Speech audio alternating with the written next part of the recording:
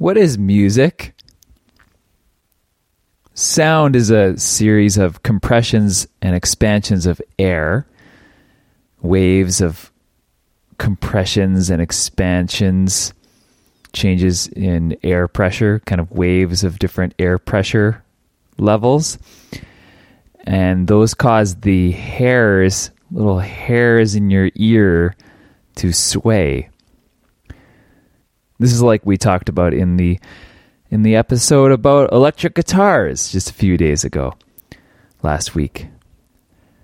These hairs in the ear, they're really in a fluid in the ears, are attached to nerves, much like your hairs on your scalp are attached to nerves, I guess. The nerves are hooked up to your brain. So that's sound, so that's sort of easy. But what's music? If air goes back and forth between compression and expansion, or higher or lower air pressure, if it goes back and forth in a rhythmic or regular way, like let's say 400 times per second, it switches back and forth between compressed and expanded air pressure, you hear what we call a tone, like So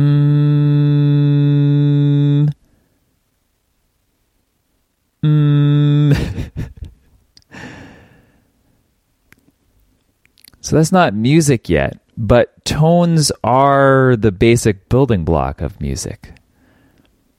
The tones can be high or low or anywhere in between. Music seems to be when those tones are arranged in a artful or pleasing way, or some way that seems to communicate something. There are some characteristics that make these arrangements of tones sound musical. I mean, clearly, like even listening to my voice, you're hearing sound and it's communicating something. So there's something different about music. It has to be built up of these regular tones.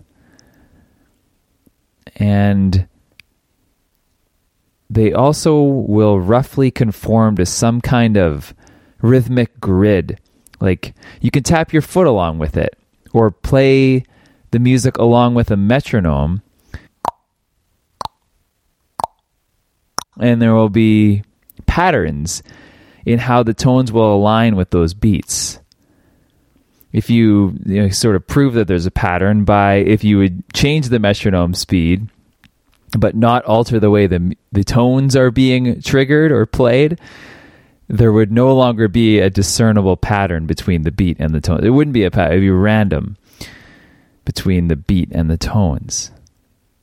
So music is just two fundamental dimensions, pitch and timing, or time. Tones have a pitch and a time at which they're triggered, or a length, which is sort of like this time grid that music is on, can be conceptualized to be on. But you could pick random tones and trigger them according to a rhythmic grid, randomly, but conforming to the grid, and it still wouldn't sound like music. Just like if you picked random colors for pixels on your screen, it would just look like a bunch of pixel noise, like fuzz on a TV.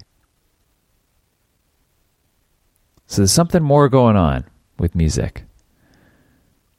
Anyway, thank you for listening. Really appreciate it that you do. Lots to figure out in the world about even normal things all the time. Good luck out there sorting it all out. And I'll be back with another one tomorrow.